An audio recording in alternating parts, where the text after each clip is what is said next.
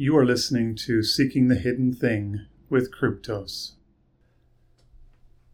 The Political Illusion Part 3.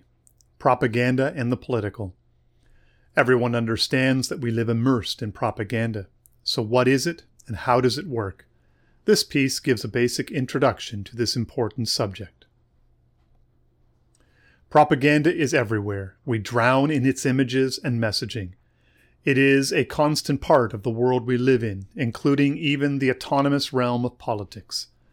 Before diving into Ellul's thoughts on the subject in The Political Illusion, it would be good to remind ourselves of his definition of propaganda. It helps to clarify for us that propaganda is not first of all about manipulating our thoughts. It desires to shape our actions, demanding our obedience, getting us to serve. Once our actions are aligned, we will change our thoughts to justify what we have done.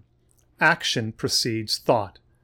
Quote, propaganda is a set of methods employed by an organized group that wants to bring about the active or passive participation in actions of a mass of individuals psychologically unified through psychological manipulations. Unquote. Further, quote, propaganda does not aim to elevate man, but to make him serve. Unquote. It is useful to quickly pull these quotes out and have them in mind as we explore his thoughts on propaganda, as they specifically relate to political theory. It is thought that The Political Illusion forms the conclusion to a trilogy beginning with the Technological Society and Propaganda. We find in this work Ellul drawing from the first two books, applying those learnings to the political in specific.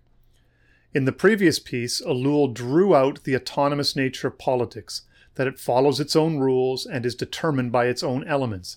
As we move forward into this section, we are confronted somewhat with a contradiction.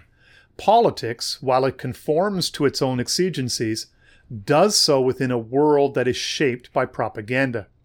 No longer can the political realm operate removed from the people. Democracy, modern media, they make politics far more immediate, less distant. It is no longer the game of princes. It requires the constant consent of the people. In this respect, there is little difference between a dictatorship or a democracy. The authoritarian regime is as much beholden to public opinion as is a constitutional republic. All regimes today must refer to public opinion and must secure favorable public opinion. All types of government today must form public opinion, unify it, and crystallize it in such a way as to keep it from interfering in the autonomy of the political work in process.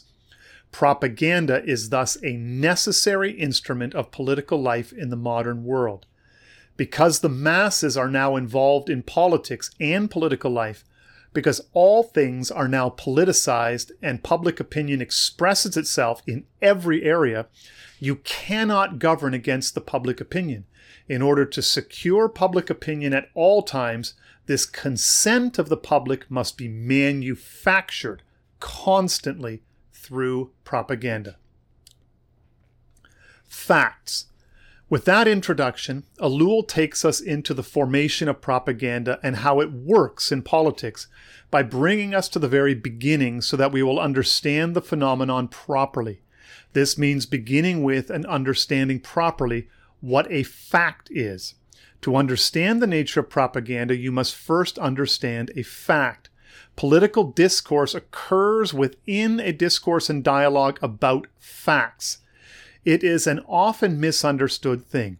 Many think propaganda is about creating lies. It is much the opposite to this. It is about shaping the truth.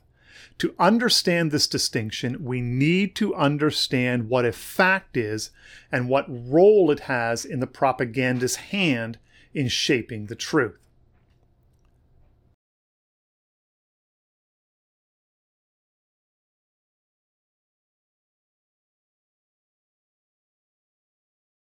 You have been listening to a free preview.